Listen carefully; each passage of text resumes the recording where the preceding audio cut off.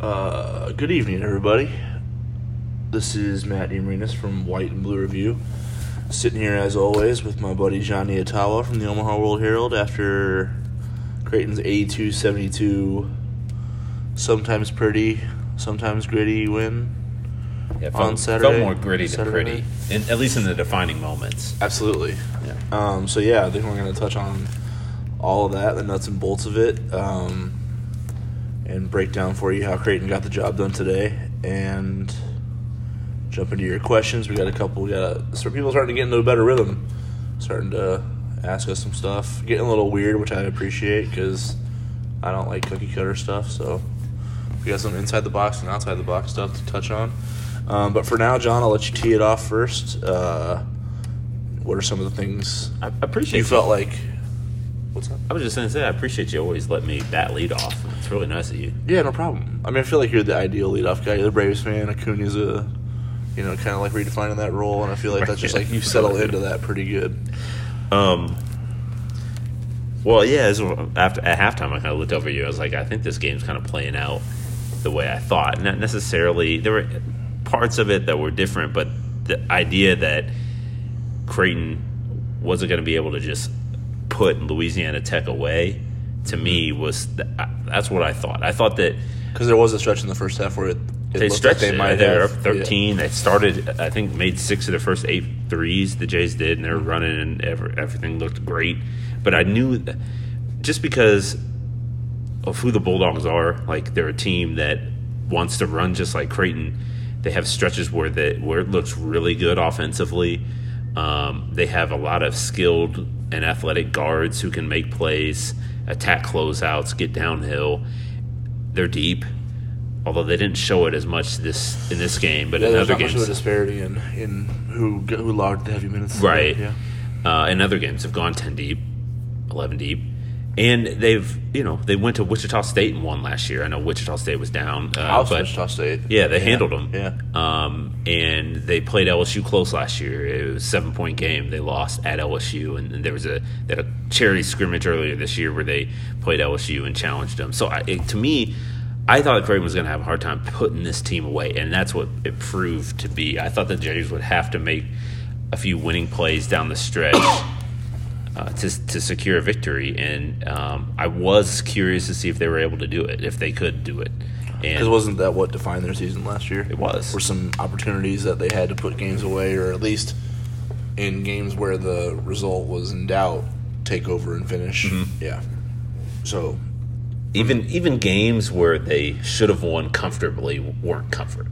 It wasn't comfortable. Yeah, I think of Providence, but I'm sure there were go others. Back even earlier, like Western Illinois was a dogfight, and East Tennessee State. They felt like before they went to the Cayman Islands, there was kind of like a little bit of like what's going on here, because they had opportunities to put all these teams away and didn't do it. Mm-hmm.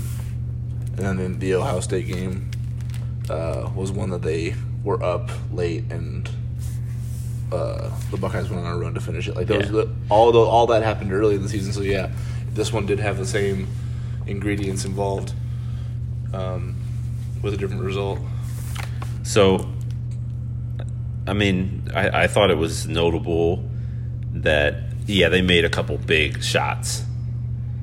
Tyson Alexander hit one. His defender fell down. They ran a play for Mitch Ballack. He hit one. But to me, the defining moments of the game were on the other end of the floor. Well, I guess Kelvin Jones's hustle offensive rebound was on the offensive side, but things that are hard to describe with a stat, right? Yeah, like it's a Marcus Zagorowski steal, it's a Kelvin Jones offensive rebound, mm-hmm. but the plays were more. Yeah, and it was a way that they kind of swarmed around on defense after in the final 4 minutes or so. Mm-hmm. I think Louisiana Tech finished 2 of 7 with 2 turnovers on its final 8 possessions. And the Bulldogs were in scramble mode a little bit too, but I don't know. Creighton found another level and found a way to win in maybe a non-traditional way, because the game started like it was going to be a shootout. Yeah. But then by midway through the second half, when the Jays kind of got tired and Louisiana Tech looked like they got tired too, like that pace slowed down in that game. Mm-hmm. And it became kind of a half-court game, and the Jays had to make some plays. And that hasn't always suited the identity of this team. And they want it to be part of their identity. Like, they want to be able Like if a game is a track meet, that's what they want, and they want to be they want to try to force the issue and create that as much as they can. But they know that at times in Big East play later on in non-conference, like they're going to be in these types of games that are just kind of slugfests. And can you find a way to win it? And so they won it today, and yeah, they're better than Louisiana Tech on paper going in, like they were supposed to win, but. You still do commend them for making the plays when they had to, and I'm imagining that they'll reflect back on this game at least for the next couple of weeks as they, await the return of some guys, some reinforcements to that rotation. Yeah, I mean, it's kind first of all, you nailed it. It was kind of interesting the way the game, if we can segment it, started out. Louisiana Tech hits those back-to-back threes off of Creighton turnovers. I think they had back-to-back turnovers on 2 possessions in a row, and they turned into threes for Louisiana Tech. So they go up 8-2, and you're like, okay, Louisiana Tech's good. This ain't going to be easy. But then Creighton settled in. Like, they really kind of dictated the type of game they wanted to play. I think they scored in 8 of the next 11 possessions. You talked about hitting 6 out of 8 their first 8 threes. Yeah. They were putting it on Louisiana Tech for a second there, for a good stretch. I mean, it was a quick stretch too. I think after the first media timeout at under 16, I think the score ballooned from 8-7 to 21-15 in about like a minute and a half or something like that. Yeah, like both teams were making everything, and and everyone's shooting with like 10 seconds on the shot clock. Yeah, it got crazy. First 10 seconds, yeah. But that was a style of game that Creighton wanted to play. The thing that I thought was interesting was, and I've been wondering it. If they can do this while they're waiting, as you said, for the reinforcements to get there, because I'm kind of throwing Davion and Denzel into the same timeline in terms of their ETA, because Davion doesn't seem close to being back, and I feel like he's going to meet Denzel's deadline more than he's going to get a couple more games under his belt. I feel like they're going to be pretty close to the same time when they're ready. So I think the reinforcements are going to come all at once. But in the meantime, can Creighton play with a depleted rotation the way they want to play normally? And I felt like in the second half there was a big time level drop off, and you could sense that I think they were a little bit tired. Yeah, I don't feel like the game slowed down for any reason other than they were just a little bit gassed. That was my thought. Yeah, right. They had 3 points over a 11 possession span with 4 turnovers. That was like the 15-minute mark of the second half to the 9-minute-ish mark. Yeah, after that initial stanza in the second half, it was like, it just felt like they fell off big time. Which is and interesting when you watch the possessions, it was kind of like it felt like a lot of one-on-one losing the ball. Stuff like that. Plays that maybe they don't make if they're at full strength and able to cycle guys in a little bit more and keep guys fresh. But yeah, that to me is where the game turned a little bit. And then you saw, by the way, on the other end, Louisiana Tech, they had like 4 possessions in a row where they just sort of jacked a 3 without even really trying to put pressure on Creighton, because they were tired too, it felt like. They were just like, well, first shot available. It's a 3. It's kind of contested, but oh well, we'll just try it. And because they missed, I think Louisiana Tech missed an opportunity to really put the pressure on Creighton earlier, and maybe the Bulldogs could have flipped it a little bit. I think they were down by 5 or something. There's like 4 possessions in a row where they jacked a 3, and it was Creighton got the defensive board, and that was it. That was the possession. That was it. Yeah. I mean, so they missed an opportunity, but I thought that was the moment when I realized I was like, okay, this isn't the fun back and forth end to end like shootout anymore. They've beaten themselves into the ground now, and they have to whoever can jump out of it first is going to win this game, basically. It's like mud pit that somebody's got to emerge. Who's going to emerge out of it? They spun the tires too much. Yep. Yeah. But I mean, the game was decided on those effort plays that Kelvin Jones and Marcus Zagorowski made. I mean, somebody driving a car? Yeah, through the bowels of rocking the Zamboni through the CHI hallways right now. They found it in the closet when UNO left or something. Just driving laps around the innards of the arena. Spit peeling out. So, like, Marcus Zegarowski and Kelvin Jones obviously made some huge plays, but Marcus's play, I mean, you were the first to say it, but everybody concurred with you in postgame. Like, that was the decider right there. I mean, it was an unbelievable effort play to... It's hard to describe without it not making sense from a physical standpoint, you know what I mean? Like, because he literally dove, laid out completely, and didn't come up with the ball, and didn't get up to get it, but, like, dove again somehow while still being on the ground.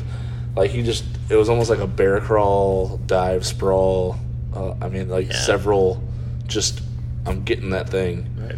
And he did get it, spun around, found Kelvin Jones, who took two dribbles, then heard Mac's voice in his head saying, "What are you doing?" Yeah. And in his head, he said. And then found Ballack for the alley-oop that blew the roof off the building. And I don't think I've seen Marcus scream as loud as that ever. Yeah. I mean, he was jacked up. The whole place was jacked up. And you felt like that changed the game, and everybody concurred. I mean, Mitch Ballack flat out said, like, point blank, that was ball game right there, even though there was still a lot of time left. 9 minutes left. Yeah, right. Yeah, but he just... What did you see in that moment, obviously from an energy standpoint, but to note that was, like, considering all the possessions that were still left in the game, I mean, yeah. Why, what you saw in that moment that definitively changed it? So there's two things for me. One was, I mentioned that stretch where they went 3 points over 11 possessions. Yes. That was the end of that stretch to start a new stretch. So, like, the momentum Creighton had built a, 11-point lead, and that lead was dwindling, and actually the possession before Zegarowski's steal, Louisiana Tech had a hustle play of its own. Mm-hmm. I think it was Gene maybe kind of muscled the away from Tyshawn. Muscled a rebound away from Tyshawn on offensive board and put a stick back, and the lead was 3. Creighton's big double-digit lead was down to 3. The crowd, you could sense some uneasiness, and, like, Louisiana Tech's players were flexing and shouting, and the bench, you could hear that, like, their screams echoing through the arena. So, to me, the game was teetering. Mm-hmm. Somebody had to either Creighton was going to come up with a response, or La Tech was going to take over the game. I don't know about take over, but certainly so, like plant its flag and say, like, we're here till the finish, and so that's why I thought that play was huge. The other thing that stood out to me about it was, like, Creighton's coaching staff has, like, pleaded with these guys for a year, really, since the Nebraska game last year. Yep. To adopt this form of grit and tenacity within their identity. Those types of plays. Like, they want that to be the routine.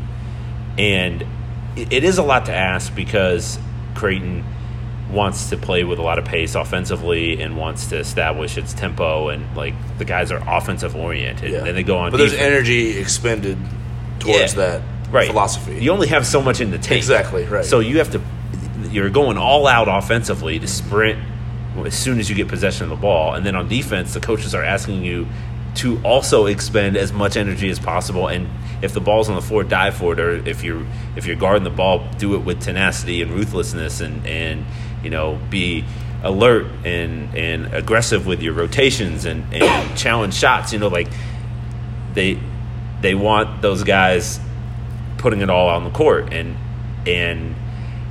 they've sort of, like, the coaches would say things like, actually, I think Greg McDermott might have said this in practice. There were a couple plays at Michigan, when we talked about one of them, I know, on this podcast, where if Creighton would have gotten on the floor for a loose ball, it could have won them the game. Instead of trying to just reach over and pick it up. Yeah. Which is the play that you felt like changed the game against Michigan. Well, it was defining moment. I don't know if it changed it, but it was the defining moment where it was like, oh, Michigan's got this. Yeah, right. Or, Creighton doesn't have the edge in the hustle category anymore. Mm-hmm. And so, I don't know. The coaches have said to these guys, like, look, if you do this, you'll win. Like, do this and you will, like, see the results. Right. And so I thought that play, it helped that it was capped by an alley-oop that brought the roof off, or knocked the roof off the building, and the place when it exploded.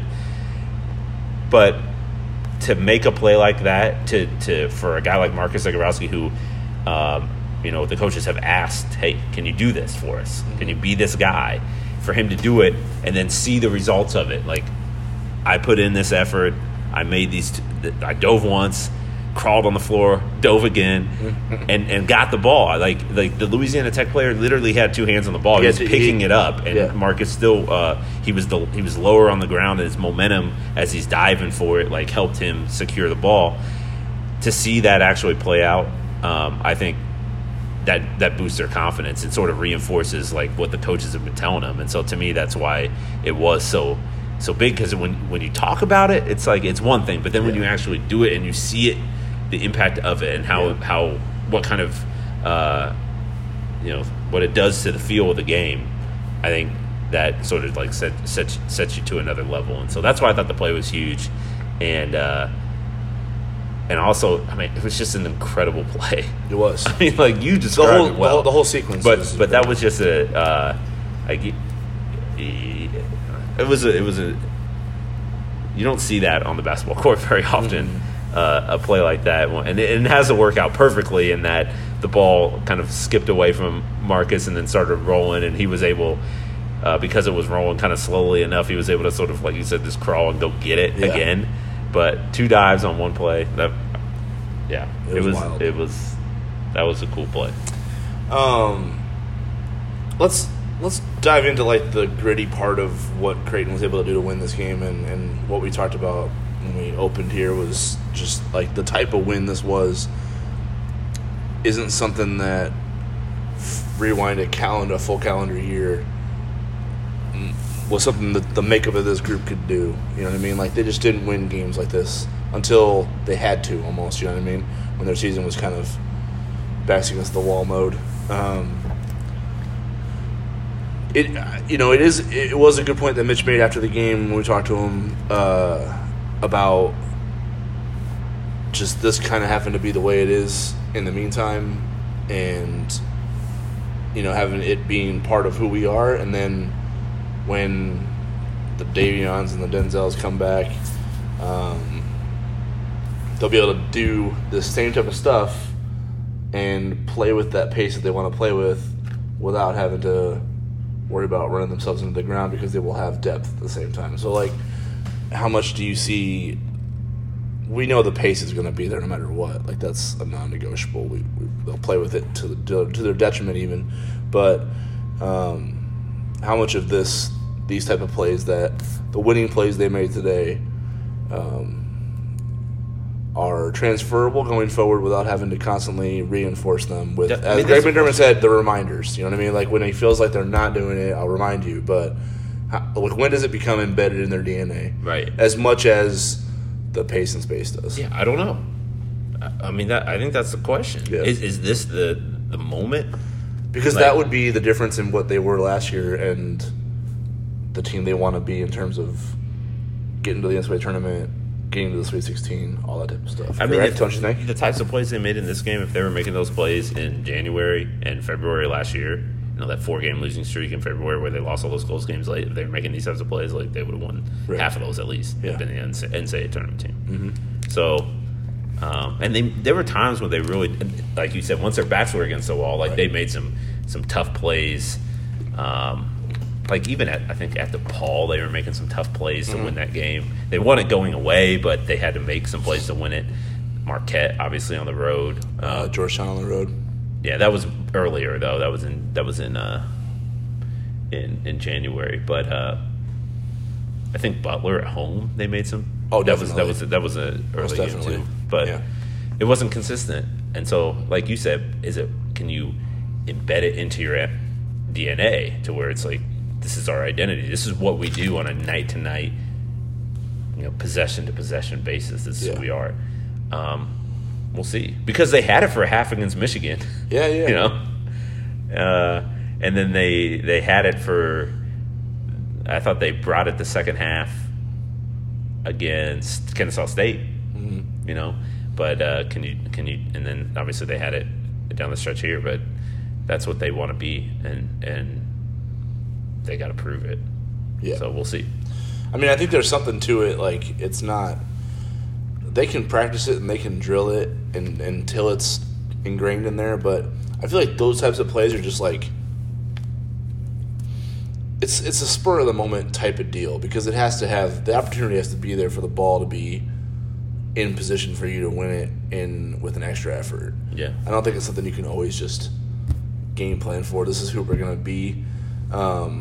So I think there is going to be some like inconsistency when you see it happen, and I don't think they're going to win 100% of the 50 balls going forward the rest of the season. You can't. You know what I'm saying? Yeah. Like it eventually is going to roll the wrong way and things like that. But you can't. But in moments where they need it, like tonight, where this is going to change the game or decide the game or determine a win or a loss, can they just like? Is it like when Marcus sees the ball on the floor? Is it just go get it with as much effort as possible to get the ball? Because that's really what it was. Right. Like Greg McNerman said it perfectly in the post game. There was one person getting that basketball, and it was Marcus Zagorowski. Like that's just a flat out what it looked like when you watch the play unfold. There was one person making the maximum amount of effort to gain possession of that basketball and change that possession. See, I guess that's my thing is because you don't know what the other team's going to bring, right? But you know what you're going to bring, right? So it's about winning the moment. You don't want to have any instance. Creighton doesn't. They don't want to have an instance where they're on the opposite end of that, where they're the what could I have done more player who's kind of just like reaching down to try to pick it up, and someone dives in and steals it from like. So, if that's who they are, then yeah, I think then they will. I mean, I think that they'll be able to at least survive this early season test of adversity where they're going to be playing with sort of this depleted rotation. You know, we'll see. I mean, they're gonna have 2 games in 3 days next weekend, and then they go out to Vegas and they'll play back-to-back games.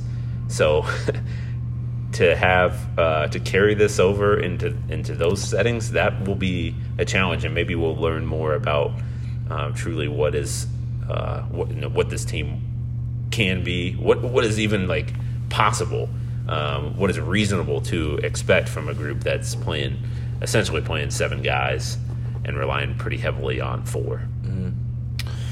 Mitch Ballack in the second half, 17 points, came out firing, hit 4 threes on 7 attempts, ends up with a pretty good line, 22, 6 boards, 3 assists, only 1 turnover in 38 minutes. What did you think of his performance today, especially just, I don't know, after a few moments of why aren't you shooting that basketball match, like, you know, just opportunities where he's catching in the right spot and he's got space and not firing. When was that play where he threw it to Kelvin? Yeah, I feel like that was early second half. Yeah, where he had a wide open. It was because they Louisiana Tech pressed finally. We were wondering how often they were going to break that out, and they did. And Creighton broke it to get. They found Mitch wide open in the corner for a 3 in front of his own bench, and he rose up and threw a chest pass to Kelvin, who got fouled, and luckily hit 2 free throws, but. I pulled Mitch aside and said, "I want that shot. And then I want the 3 points instead of the 2." Did you see Tyshawn too? He was like, had both arms like, up. What are you doing? Come on, man. Yeah. And Tyshawn never needs an excuse not to pull. Like, it's like, if they can somehow mold that together some way, that'll be a pretty lethal combination. Yeah. More so than they already are. I mean, he's just a good shooter. Yeah. So if he's got space, and obviously, you know, he can probably he can take more shots. We know this. Even when there's not as much ideal space, right? But you know, I think they drew up some plays for him, especially that one late. That's the one that you mentioned, I think, a couple weeks ago. That, you know, if you run something for him, maybe that just forces his mindset to be that aggressive as he needs to be. That's what I thought. That's the one thing you thought that you brought up a couple weeks ago that I thought was a really good point. If you're like, hey, you're the number one option on this hey, Mitch, play. this is your play for you. Yeah, this is a play for you. Like, shoot literally it. name it Mitch Ballack. Like, Mitch Ballack 1, Mitch Ballack 2. Like, it's just variations. Apparently that play, though, they ran it with – it has different reads and different options. So it just happened to unfold where Mitch was the guy open. So as soon as he got the ball, he was shooting it. But that was the one that was kind of like the dagger, I think, that put him up by 7 or 8 with like 2 minutes left. But didn't he have back-to-back possessions where he hit threes? Hit one in the corner, and then he had. Actually, they might have both been in the corner, opposite corners, or something like that. I know he had a one dribble sort of one dribble step back or one dribble pull up from the corner. I remember that after one. Kelvin's dunk, he hit 3. He was 3 for 3 from deep, I think. Yeah. I think he missed one late after that. But, he was bang bang after Kelvin's dunk. So his threes, I felt like sustained the momentum that Creighton had built with that play. Yeah. I mean, right now, can you pull up the season stats? Yeah. Because it's ridiculous what Tyshawn Alexander, Marcus Zagorowski, and Mitch Ballard are shooting for 3. Yeah. I mean, today they were unreal. Did you see their disparity today? Look at their disparity today. Look at their shots from 3 alone. Yeah. You can say it out loud. It's silly. It's silly though. It is silly. I mean, 13 for 25. Yeah, but 4 from Tyshawn, 4 from Marcus, 5 from Mitch. Yeah, you're talking about who not just the overall total, but the balance in it. Right. So yeah, but what are they shooting? Just go down the line. So Mitch is actually really struggling. He's at 38%. Marcus, really struggling at 38%. Yeah. Marcus and Tyshawn are both at above 50. Tyshawn's closing in on 60% from 3. He's 11 of 19 on the year. Yeah. Tyshawn's 11 of 19. Marcus is 10 for 20. Mitch is 8 for 21. So that's 29 threes between them on 60 attempts. 29 of 60 for that trio from 3. Yeah. With the new line and everything. Right. I forgot about the new line. With the new line that's screwing everybody up and bringing down these percentages, it's actually raising these guys' percentages. Yeah. No, okay. I don't. Obviously, they're not going to. Tyshawn's not going to shoot 60%, but Ballard's going to improve. I would think. Yeah, like Mitch will come up a little bit. Tyshawn will come down. These 3 guys, man, they're just. They're perfectly suited for the system. Yeah, for the system and for each other. For each other. Yeah. The Epperson injury stinks so much because it opens a glaring hole weakness within the lineup. It doesn't mean that these 3 guys can't be elite. I think they will be, but for their sake, I kind of hope that the Jays can get these guys back in. They can add some reinforcements so that that they have gas in the tank left. Right, because they could have a really special season. Like we could see. I mean, tonight they were incredible. All 3, Tyshawn, Mitch, and Marcus. They work so well together. They're unselfish. They celebrate each other's success. They feed off one another. It's just an exciting group, exhilarating group to watch play ball. How much of it is it? You think the continuity from just having so many minutes on the floor together last year? And yeah. I mean, add that to the July practices. Tyshawn wasn't a big part of that, but the July practices. Well, Marcus wasn't either. Right, exactly. I guess we can throw that out the window completely. But last year, all the minutes they played together, all the trial by fire they had to go through because it wasn't always a smooth sailing thing. Do you remember? Okay, so I think Mitch missed this that trail 3, but it's like, me and Mark has been working on this trail 3. Right. And I'm just like another thing that you guys are working on. You're adding more weapons to this. But that idea of like just 2 guys who are in the gym together and they're like, hey, what can we do different? Right. Or how can we come up with another counterpunch or a way to keep the attack on it? Like, we've been working on this trail 3 thing. So it's like to watch it. I mean, to where they're at right now, those 3, the continuity, the connection that they have is already really impressive. Eager to see what they can do as the season unfolds, and they need help. Obviously, like they can't. Yeah. It's not. They can't sustain this as the 3 pillars. Right. Like they need more. And it's not just about that. And they have to. And they do have to find other ways to be productive. Like they're not going to always be able to rely on the 3, but. I mean, these guys can really shoot. Mm-hmm. All 3 of them can. I mean, if the weapon, if the moving the 3-point line back is going to turn. How did Greg remember said it the other day at practice? Like marginal shooters are worse shooters now with this 3-point line because it's far enough back to where if you were towing the line and only hitting around 30%, you're not a 3-point shooter at this point anymore in your career. But for them. Like, I think when based on synergy, I just moved. If you can move the line back and whatnot and see where guys are shooting from in certain zones, and they were there were 4 guys who had shot over 40% on 100 or more attempts, I think, when they moved the line back. And Mitch was one of them. Denzel, who was waiting, is another one. And I think the other 2 were Sean McDermott and 4 guys in the Big Marcus East Howard. is what you're saying. Yeah, 4 Big East players. 4 Big East guys. Yeah, sorry. So Marcus Howard, Sean McDermott, Mitch, and then Denzel. Yeah. But Marcus Zagorowski was just below the threshold. He was at like 38% on 97 attempts, so he's one of the guys who can do it. And then Tyshawn is obviously stroking it at an unbelievable rate right now. So yeah, I think it makes them better because it's kind of separating the men from the boys in terms of that 3-point line itself, don't you think? I think so. Yeah. They seem to be like if you're a shooter, you got to prove it this year almost. Like, you know what I mean? Right. Because it's not a mid-range jumper anymore. And I've seen a lot of guys in these first few games like come off those curls and come off those ball screens and like pull up in that 18 to 19 foot range. And I'm like, that's a terrible shot. Oh yeah. But you don't understand where that's a 3-ball in your mind. What you're thinking of, like in your mind, coming off that is where the line used to be, and you're not. Guys are taking. Have been adjusted. Yeah. I think Louisiana Tech had a couple guys that hit a couple long ones today. Like, that's just not. Yeah, that gets you pulled in practice and benched in a game if Max sees you doing that. Right.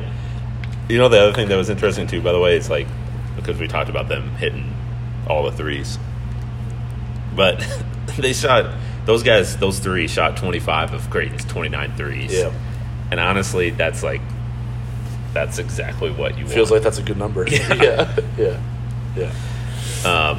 But we'll see. Yeah, well, you're always going to hit slumps and bad shooting stretches. Oh, for sure. So we'll see how they adjust as the season goes on. But through 3 games, like, I got to imagine that while teams are licking their chops a little bit about what Creighton's got at the 4 and the 5 from a size perspective, they're terrified at 1, 2, 3 because of those 3. Those guys are special players. Should we jump into questions? Yeah. Let's see what we got.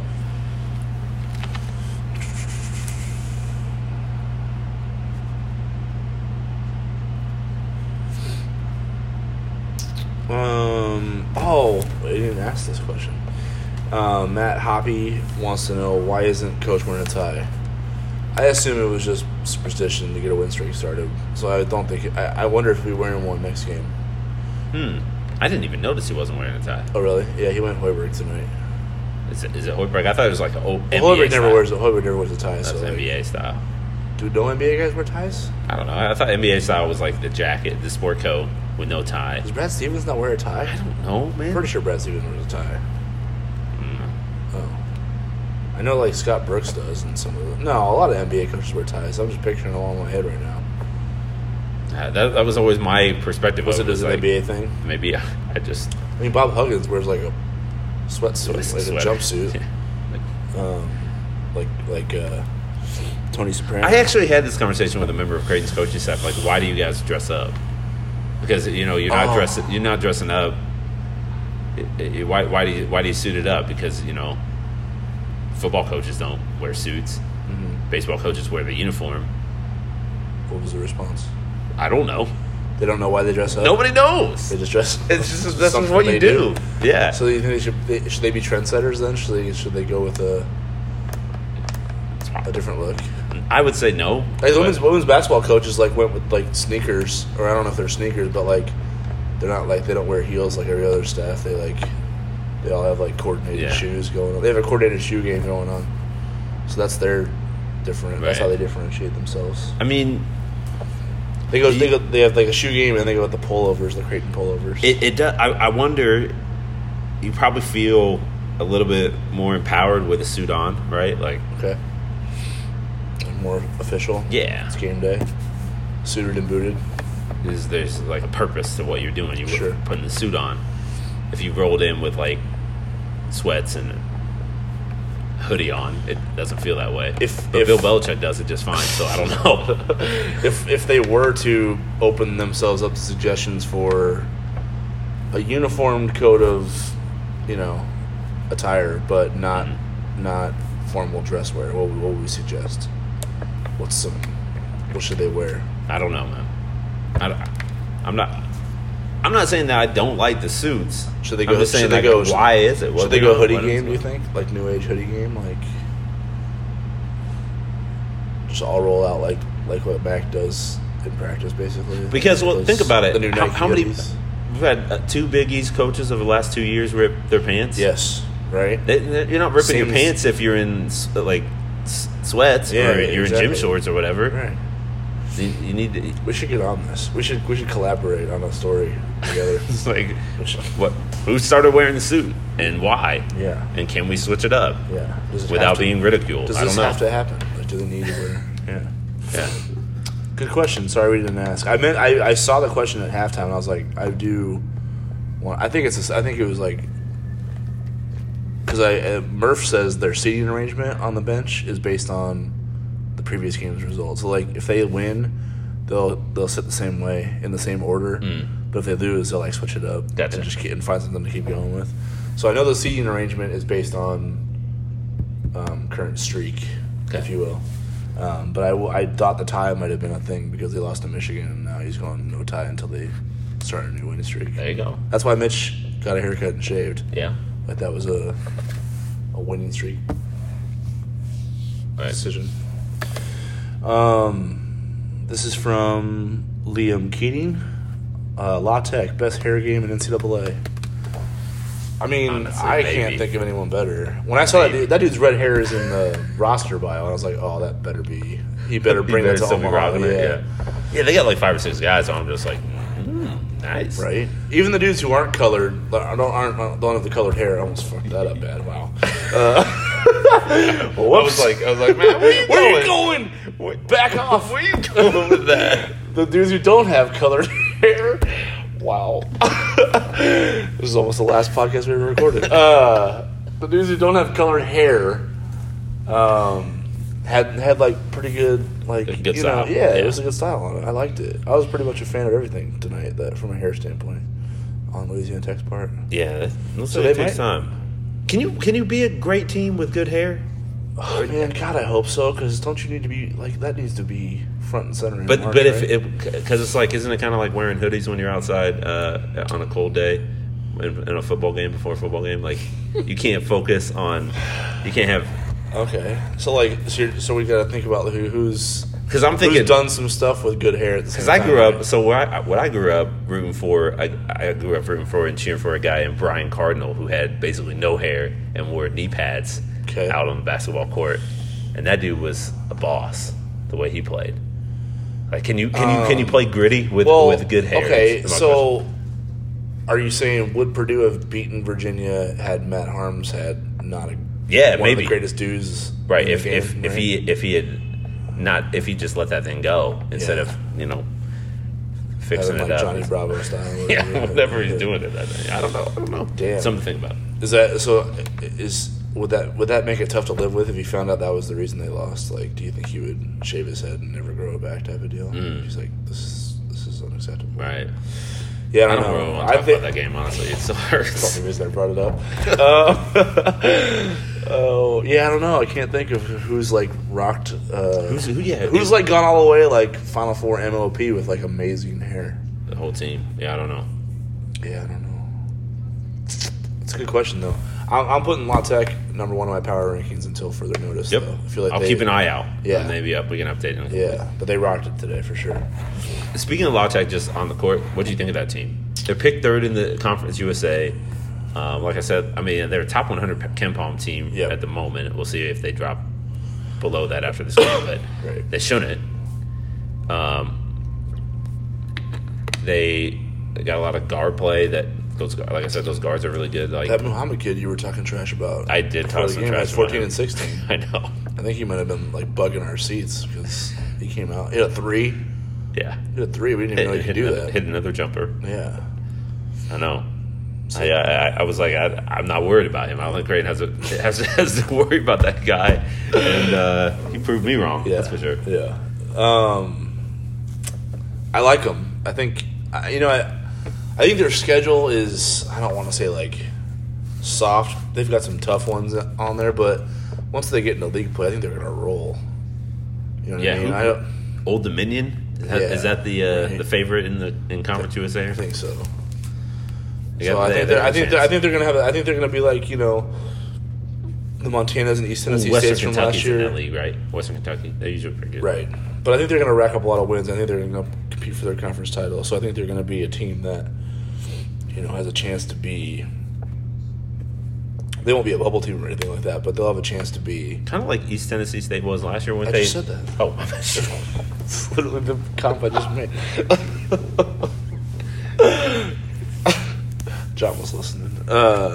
Yeah, I was looking up their schedule because you were talking about it, and I stopped listening to you. I know, you clearly did, because I not even 7 seconds before that. East Tennessee State, Montana, those types, I think they're going to have a chance to rack up a lot of wins and be a quality resume win, because they're just going to be good. Did you say that they do play at Indiana in 2 weeks? That's going to be a couple weeks. So it'll be interesting. Indiana looks really good too, but they haven't played anybody. They played nobody. Yeah, they're just racking up blowouts right now. That'll be an interesting one for sure. But I think they're going to be a good team regardless if they get housed in Bloomington or not. That's actually in 10 days. So nice. Kind of curious. It's hard. Like, you see a certain game play out in person. You see the level of athlete. I remember watching Western Illinois last year, and I was thinking, I know, right? Those top 3 players, they're going to contend the Summit, no doubt. And they didn't. No. Although they snuck into the Summer League tournament and then won. They upset Dom and those boys in the first round. I think it was Western Illinois. They did that. It's funny because it didn't surprise me that even though the season they had, it didn't surprise me that they upset South Dakota State. I was like, why wasn't that consistent? Because they had some dudes. Right. I was impressed by them. But yeah, I totally agree. But I think La Tech's a good team. Okay. In terms of being in that 80 to 100 range in the net Ken Palm type of deal. They'll be a quality win, I think. Quad 2 win. Yeah, you agree? Yeah. Probably the second. Turn it around on you. What do you think of La Tech, John? Probably the second. Came in talking trash, and the dude's got 14 and 16. I did talk trash about Muhammad, and I will acknowledge that. But I mean, you must have come away impressed then, because he clearly exceeded your expectations. The Caleb Ledoux kid is number 5. He 1 for 9 from 3, and he actually had some good looks in there. Yeah, he did. So I'd imagine he doesn't do that. No. More often than not. I think he's a 38% 3-point shooter coming in for his career, and he was 7 of 17 this season. So yeah, but Bracey, Gene, I don't think those dudes are. I guess my thing is Mario Archibald played tonight. He wasn't even. Oh yeah, he wasn't. He was really good last year for them. I think they were he didn't play in their first 2 games. Second or third best player with Archibald. Yeah, and he hadn't played yet this year, so he gave him some good minutes. Adam Hester wants to know, why can't we second half? I thought did Creighton win the second half? Yeah, they won by 4. Held the same. I don't think Stat does the. Yeah, but a lot of that was at the end when they stretch it out again. Yeah. We've talked a lot about their. They want to get out and run. They want to push tempo, and it becomes harder to do that as the game unfolds with the current roster construction that they have. I mean, it's just if they want to push tempo. I think about the Michigan game a little bit because there are moments in that game in the first half where Creighton's persistence in terms of forcing its pace led to buckets, early good looks for the Jays. Yeah. And in the second half, that persistence wasn't at the same level. Mm-hmm. I mean, there were times when they tried to push it, but it just wasn't they couldn't sustain it. They were never able. I don't even remember a sequence in the second half against Michigan where they were dictating tempo. And I feel like it was kind of the same thing today, where it was hard for the Jays after halftime to kind of find that extra gear where they're just running it down a team's throat. And so I think that's, to me, they're in the half court more, and the offense just kind of bogged down in both games. Mm-hmm. And so Greg McDermott acknowledged that in the post game and said, it's something they're going to have to look at, and they obviously want to address so that they're able to perform efficiently in the second half of games. But I do think it's funny. Like, I've heard some criticism a little bit about why would you be tired? It's game 3, but the counterpoint to that is that it's still 40 minutes. It's still 40 minutes of a hectic pick. Yeah, like up tempo basketball. And there's 73 possessions today, so. Yeah. There was moments where it slowed down for sure, but both teams were tired. I mean, it was pretty obvious that both teams were tired, and in the second half of that game, they just kind of had to dig deep and find a way. So I think that may have played into it. But I mean, Louisiana Tech did score a few more points per possession, a couple ticks higher points per possession in the second half, but they were only 2 of 10 from 3, so they were much worse in the second half from 3 than they were in the first half. They were 6 of 18 in the first half. They were 2 of 10 in the second. They had 6 turnovers in both halves, so that was consistent. I think one of the things that probably affected Creighton more was just like you said, like they got fatigued at some point. They started turning the ball over. Louisiana Tech started getting some easy run out opportunities, and it probably looked worse for a bigger stretch than it did at any point in the first half. Is probably what. Yeah. Just like from that standpoint, it's probably shocking to the system. Like the second half was clearly going worse than the first. But I didn't feel like the halves were in totality. I didn't feel like the halves were all that different. Like I just felt like there was still I feel like the energy level dropped off for Creighton, and they had to dig deep to finish it. Yeah. But from their efficiency standpoint, they basically played the same. There was still sort of that ebb and flow, tug and pull, where you had two teams that could, when locked in and executing exactly the way they want to, like they can really go on surges. Yeah. And so I think that was kind of what you saw with Louisiana Tech made a run, and then Creighton had to respond to it. So there was probably a little bit elongated that lull, that drought, and Louisiana Tech's push. But you knew, I thought Louisiana Tech was going to make a run in the second half at some point, and they did. Right. Made a couple runs. This one is from Brian. He wants a Davion Mintz update.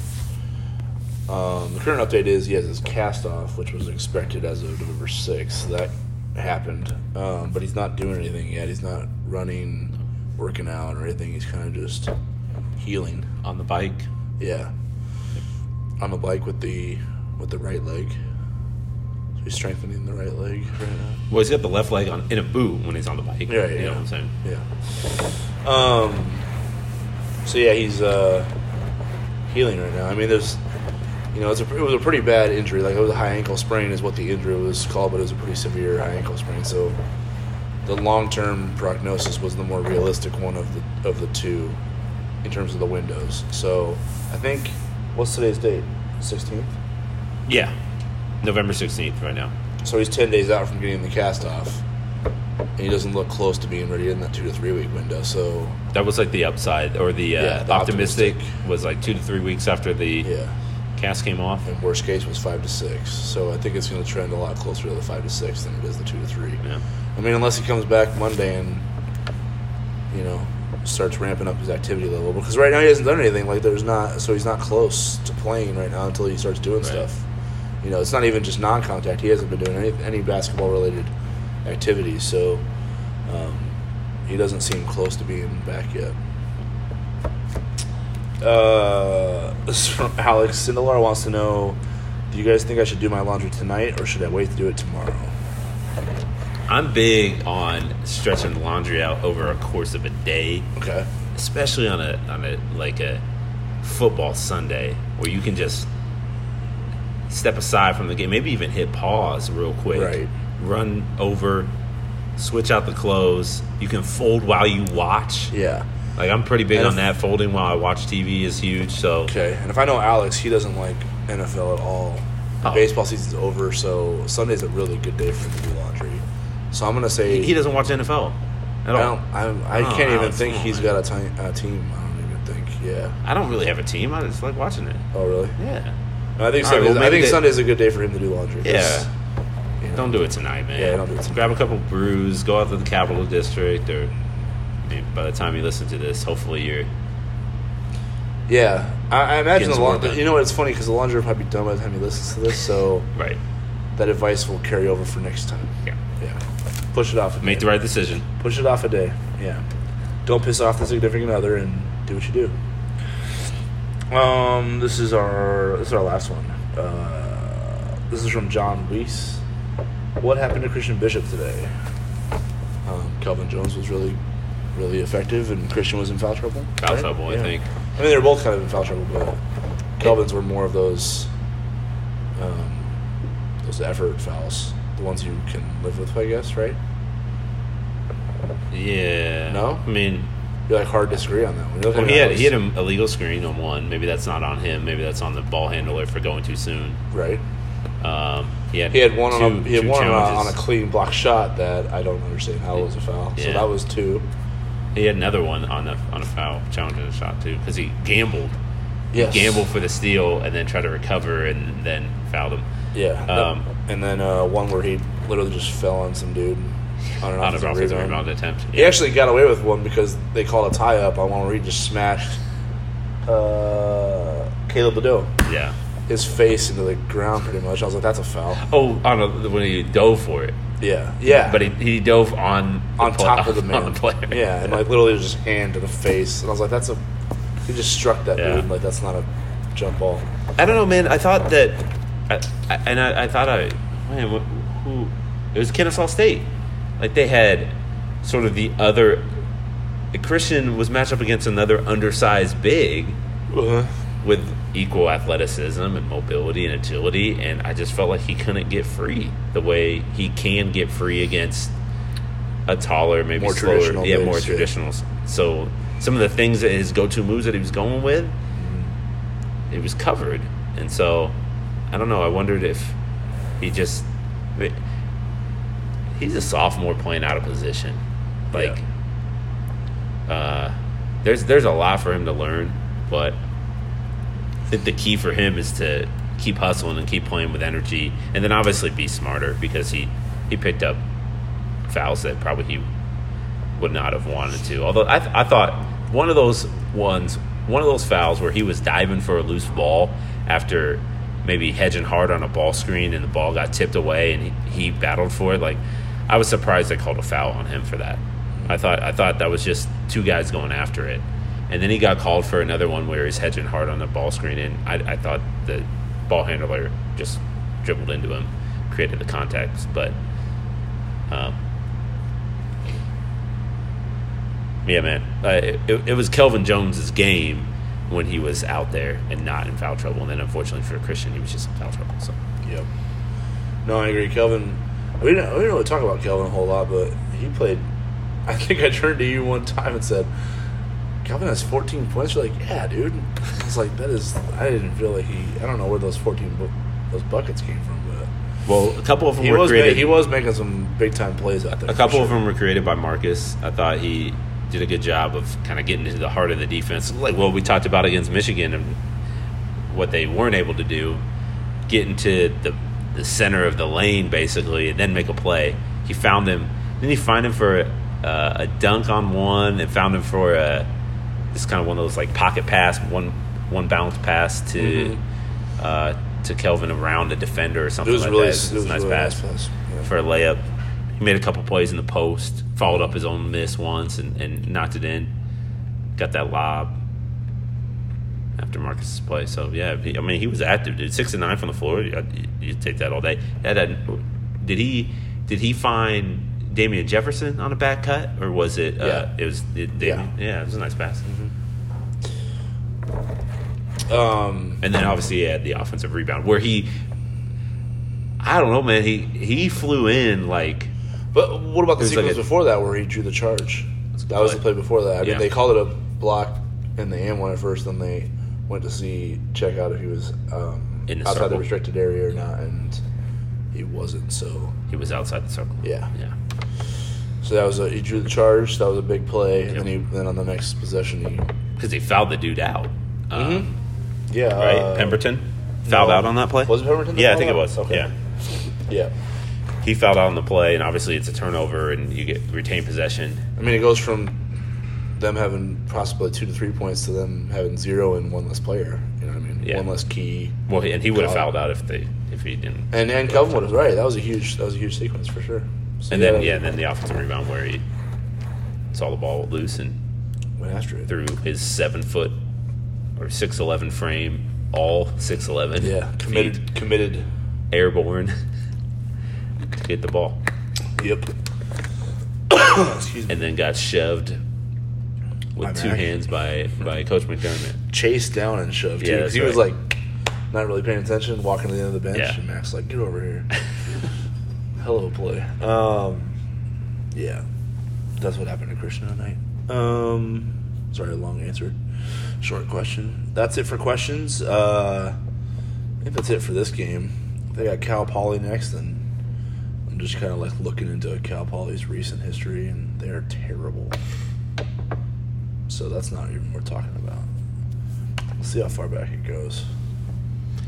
Cal Poly's not great, but North Florida's decent. Yeah, so well, hold up, because I want to talk about Cal Poly for a little bit. Because so last year they were 6-23. I think they have a new coach this year, but last year they were 6-23, and they beat something called Menlo by 7. UC Upstate, who is also trash, by 1 in overtime. Bethune-Cookman by 2 in overtime. Something called Holy Names, they waxed them by 21. But Isn't that like I don't know what that is, though. Isn't that like a church in North O? If Holy Name?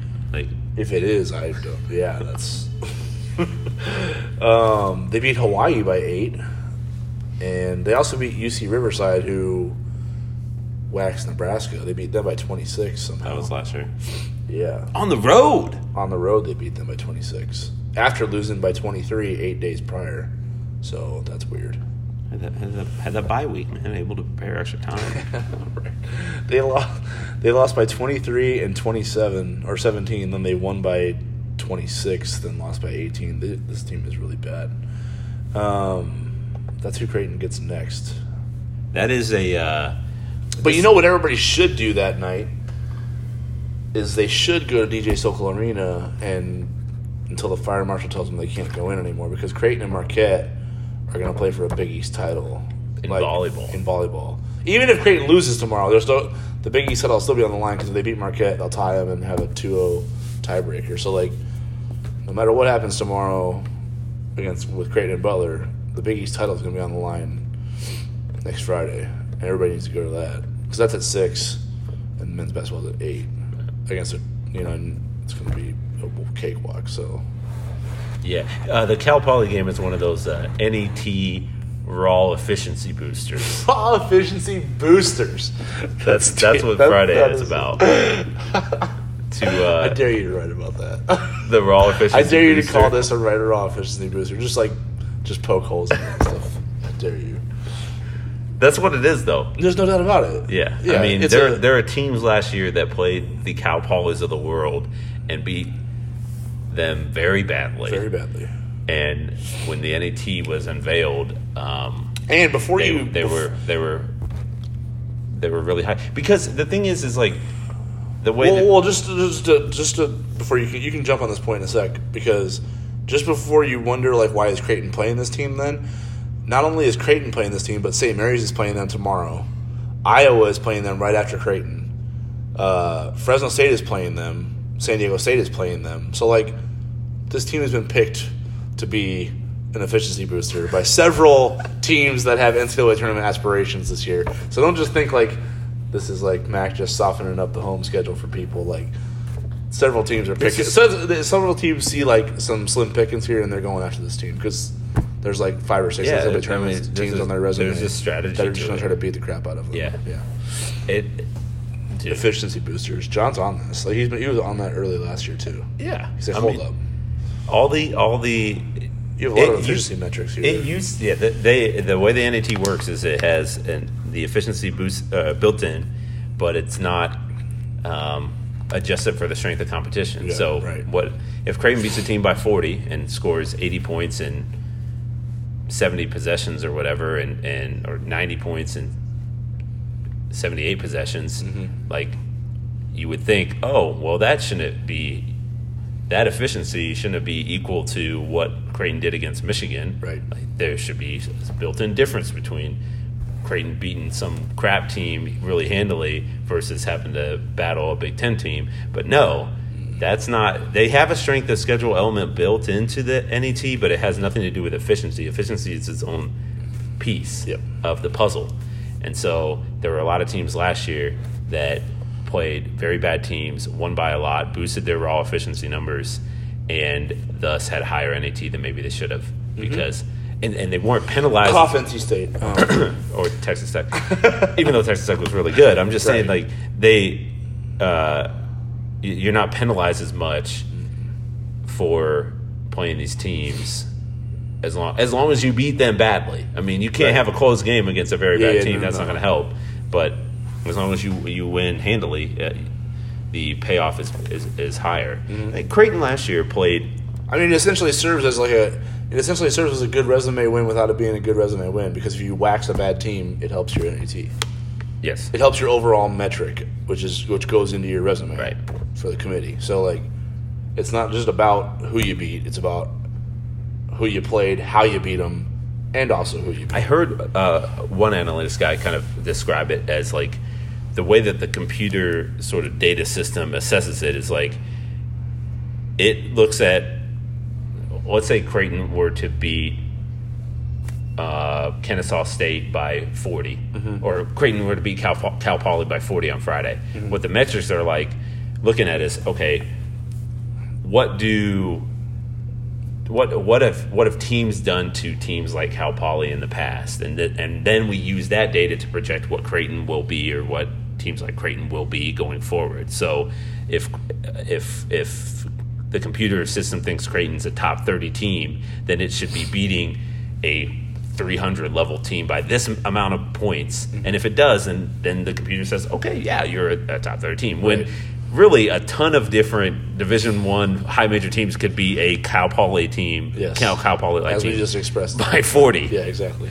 So that's where it gets a little bit tricky, but it's also a benefit to play these teams. There is a benefit to playing the bottom tier teams of D1. Whereas last year, Creighton had 3 games against teams outside the top 150 total of the net. Total. Yeah, 3 total games of teams outside of 3 of 31. Right. They ended up playing 35. Right. You include the NIT. So they had 3 games outside of. So we're talking about, like, there's 350 D1 schools. Right. And they didn't play any of those bottom, or they played 3 games. It was a wildly difficult schedule for a young team to go through. Right. Yeah. And they were rewarded by, like, they were included in the NCAA tournament discussion. But and they were a high seed in the NIT and all that stuff. Like, since they didn't, the near misses were costly. Exactly. Since they didn't win the games against the good teams, they didn't get a benefit for beating the mid-tier or the just below mid-tier teams that they filled their schedule with. Yep. So why not just get rid of the mid-tier and the below mid-tier teams from your schedule and just fill it with bottom tiers, but also have the top tier teams as well. Right. And just hope that you actually win these games against the top tier, because it doesn't pick off enough whatever you do against. I mean, like a Louisiana Tech game, you commend Creighton for scheduling it, because Louisiana Tech certainly had the capability of beating Creighton today, but from a selection standpoint, really does them no good. I mean, I think the hope is they hope that they can get a boost in the committee room, but the way I look at it is the only way that the committee's going to reference it's going to be a is Q2 home win. I mean, if you lose, that's when they reference it. Yes. Otherwise, it's just a line on the resume, and they look over it and are like, "Wait, what'd you do against Villanova again?" That's what matters. So right. Yep. We'll watch them play Cal Poly, and they'll win by a lot. Yeah. And if they don't, then obviously alarm bells will go off. Then they didn't do what they needed to do with that game.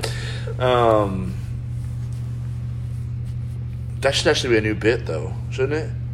Like, that's like a modified bit on Rothstein's epitome of brutality. If you don't smash a 300 level, if you don't smash a 300 level team, if you fail to capitalize on cover your. Cover the spread. Like if you don't cover against a 300 level team, it's like losing a buy game because you basically paid that team to come in and you didn't boost your efficiency. You didn't boost your efficiency, right? We'll have to come up with something like that for sure. All right. I don't know if it's the epitome of brutality. But. Yeah, well, that's stupid in the first place. I mean, of course, it's not going to be that. We're much more creative. Are we though? Yes. Rothstein bot is like getting outdated. All right, what do you got in the hopper for everybody? Let's sell some subscriptions for the World-Herald here. Yeah, I mean, well, we've got the recap to this game. It's a huge week for Creighton athletics this week. I mean, you mentioned volleyball. Mm-hmm. The men's basketball team's playing twice in a weekend. Women's basketball's at home, and then they go to Nebraska. Yeah. A week from Sunday. So, man, I'm jam-packed. It's like this is the meaty time. Yeah, jump on now. Like it's. Yeah, there's a lot. I'm writing a lot. It's a good selling. I'm doing a lot. He's yeah, and he's got a baby on the way, and got to get the room finished, got to get the toys and everything put in place. Yeah.